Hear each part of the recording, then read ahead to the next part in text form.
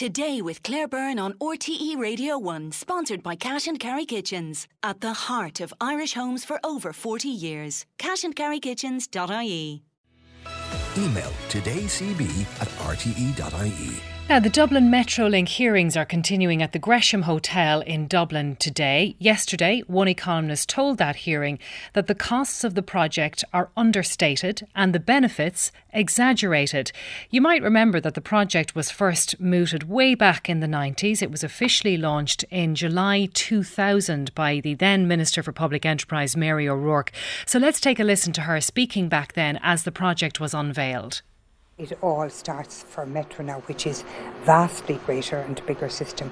And we're very happy that we've been able to integrate the two. And in a very short time, we'll have integrated ticketing, which will mean you can get a ticket on a bus, move on to Lewis, get back onto a train. All of the ways of travelling, which other cities take for granted that you can do. We're just on the brink of that here in Dublin. So back then, almost 24 years ago, the cost of the project was estimated to be £4.3 billion.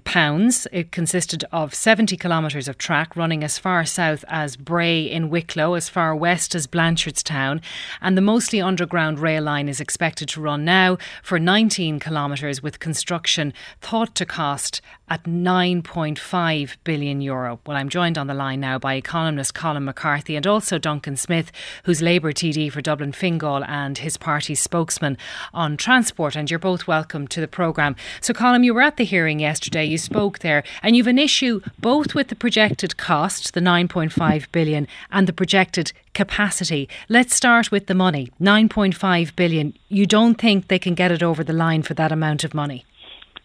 Well, it was 3 billion and then 5 just a short few years ago. And then this estimate at 9.5 billion, now there's a B in that, emerged just recently. And in addition, the consultants to the project promoters have mentioned a figure of 11.8 or 9, I think it is. Whether that's directly comparable with the earlier figures, I'm not sure. It's not clear. The reality is that there has been a long record of huge overshoots on big public capital projects. The most recent example is the National Children's Hospital, which was signed off by the government, I think, when it was 600 million, and it's turned out to be 2.2 billion. Mm-hmm. The Minister for Health admitted just a few days ago. And there is a pattern internationally, and it's been well documented, that these big once-off projects, particularly the big once-off ones, are systematically underestimated as the cost.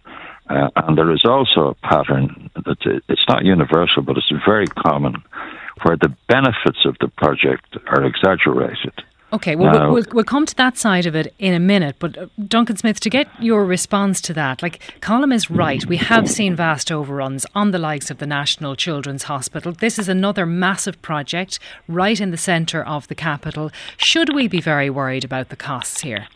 But Colm's comparing apples and oranges here. I mean, and it's the National Children's Hospital is run by Children's Health Ireland, the HSE and the Department of Health, which we all know has a very poor history in terms of big projects and indeed budgets. But if you look at something that's more comparable, like the Lewis Cross City, that came in both on budget and on time. Now, I know Colm has a lamentable history with the Lewis. He's someone who actually opposed it and didn't think it would be viable, didn't think it would work. He has something against rail projects, I think, in general, wanting to invest more in motorways and roads. So, I think if we're going to compare Metrolink, which is going to be the biggest project in the history of the state, it's not also going to be a standalone project. It is going to link up with Lewis, with heavy rail, with bus services. It's a Metrolink. It is an integrated transport project. And if you look at the history of TII and big road transport infrastructure projects, we actually have a decent record of bringing them in on time and indeed on or under budget. But also, is it so strategically important that you're not overly concerned if there were to be an overrun? It is strategically important. I mean, it's hugely important. I mean, we have the DAA have an application does its importance outweigh the risk of an overrun on the cost of it? We don't know what the cost is ultimately going to be. The 9.6 billion figure is a median cost. It could come in under that. It could come in slightly over that. We don't know. No one knows. Colm doesn't know at this point. But what we do know is we have a huge congestion problem in Dublin. We have a huge congestion problem in the M1 corridor. We have huge capacity issues in terms of getting people in and out of the airport. I know Colm contests that. We have a huge issue in terms of my own hometown of Swords, which is projected to grow from 60,000 people to 100,000 people based on current zonings. It's currently the largest town in Ireland without a rail link. And Colm thinks the best thing to do is to pile people into buses and push them through the port tunnel at a rate of 200 buses an hour. Well, look, crazy stuff. You said that Colm might have a problem with rail development. Is that true? Do you have a problem with the railways? Me? Yeah. On the contrary, I think improving public transport in Dublin is a very good idea. Duncan just said that I'm in favour of motorways. I'm against urban motorways, just to be clear. And there is no need to misrepresent what people say. On the question of public transport in Dublin, spending 9 billion or 10 or more or whatever it turns out to be on a single underground rail link from the central area of Dublin out to the airport and to Swords is replicating an alignment where there is currently a good bus system. Dublin Airport is easily the busiest bus station in Ireland. There are 1,000 bus services a day, not just from the central area of Dublin through the tunnel, which is already built and paid for, but to various suburbs around Dublin. And most of the daily users of Dublin Airport, are not from Dublin City and County at all. So you think we don't need this? We don't need this metro, is what you're saying?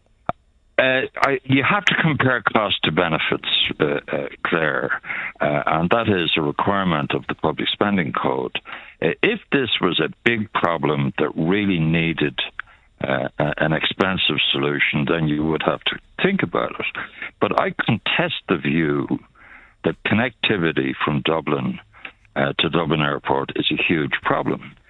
There are currently express bus services that come out onto the M1, down into the tunnel, already built and paid for. There is capacity in the tunnel.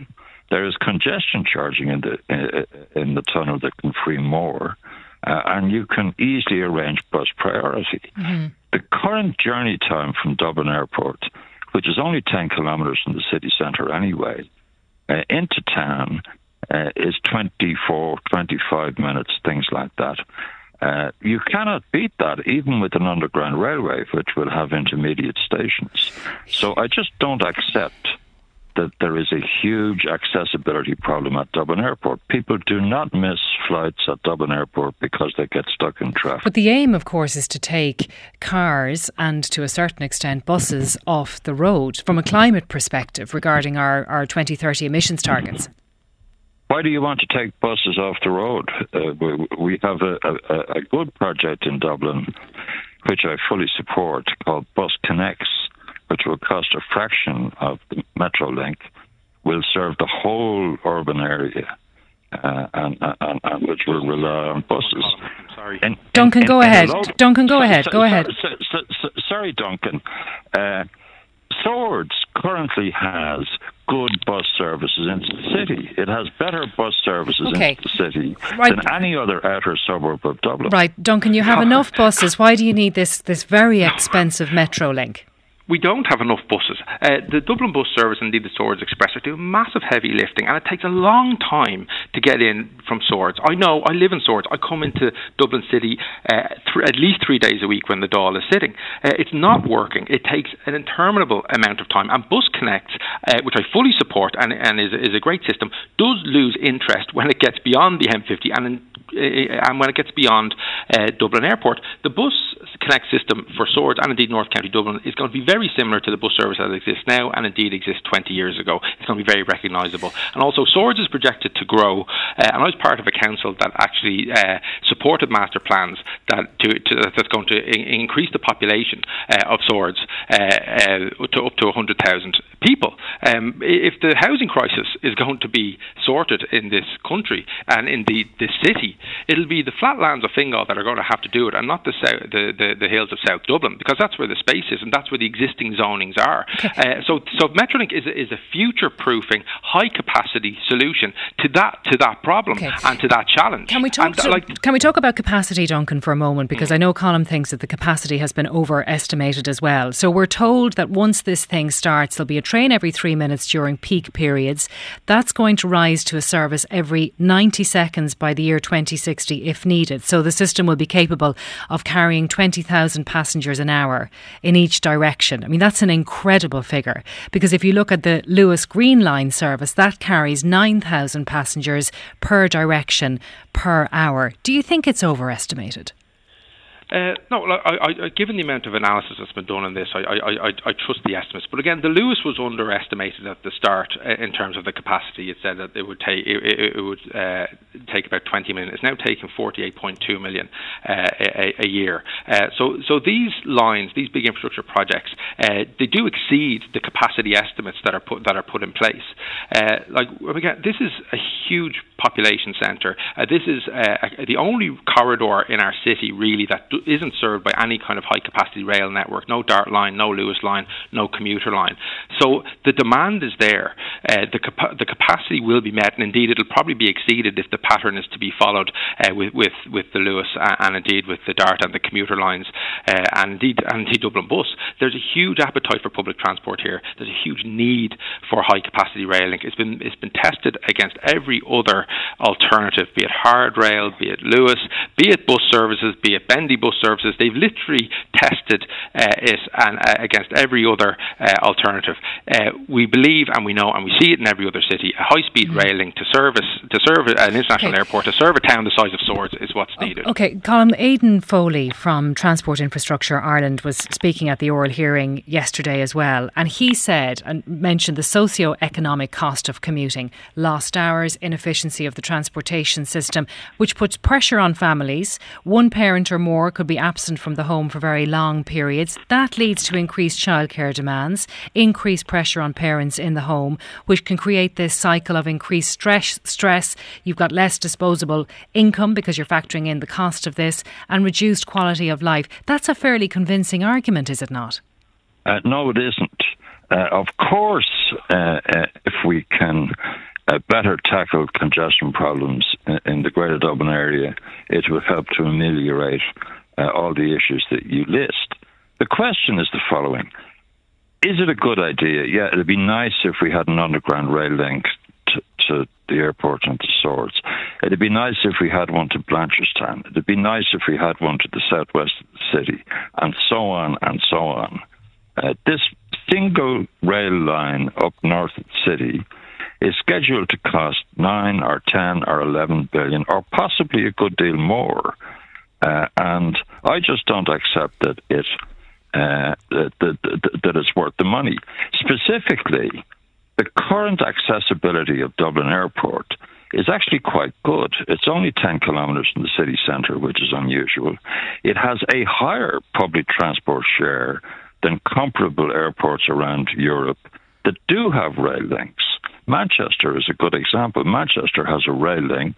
It's roughly the size of Dublin in terms of passengers, and it has a lower overall public transport share than Dublin Airport does.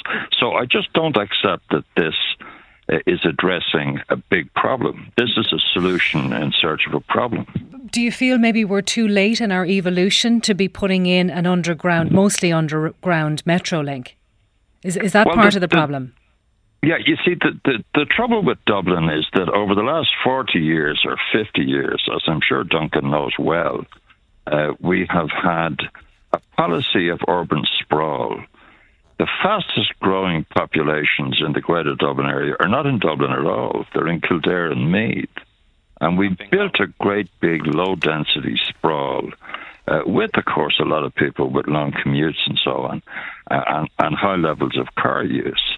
The solution to that in a low-density city, I think, is something like bus connects, with lots of bus priority, a serious crackdown on on-street parking, including by residents in the central areas of the city.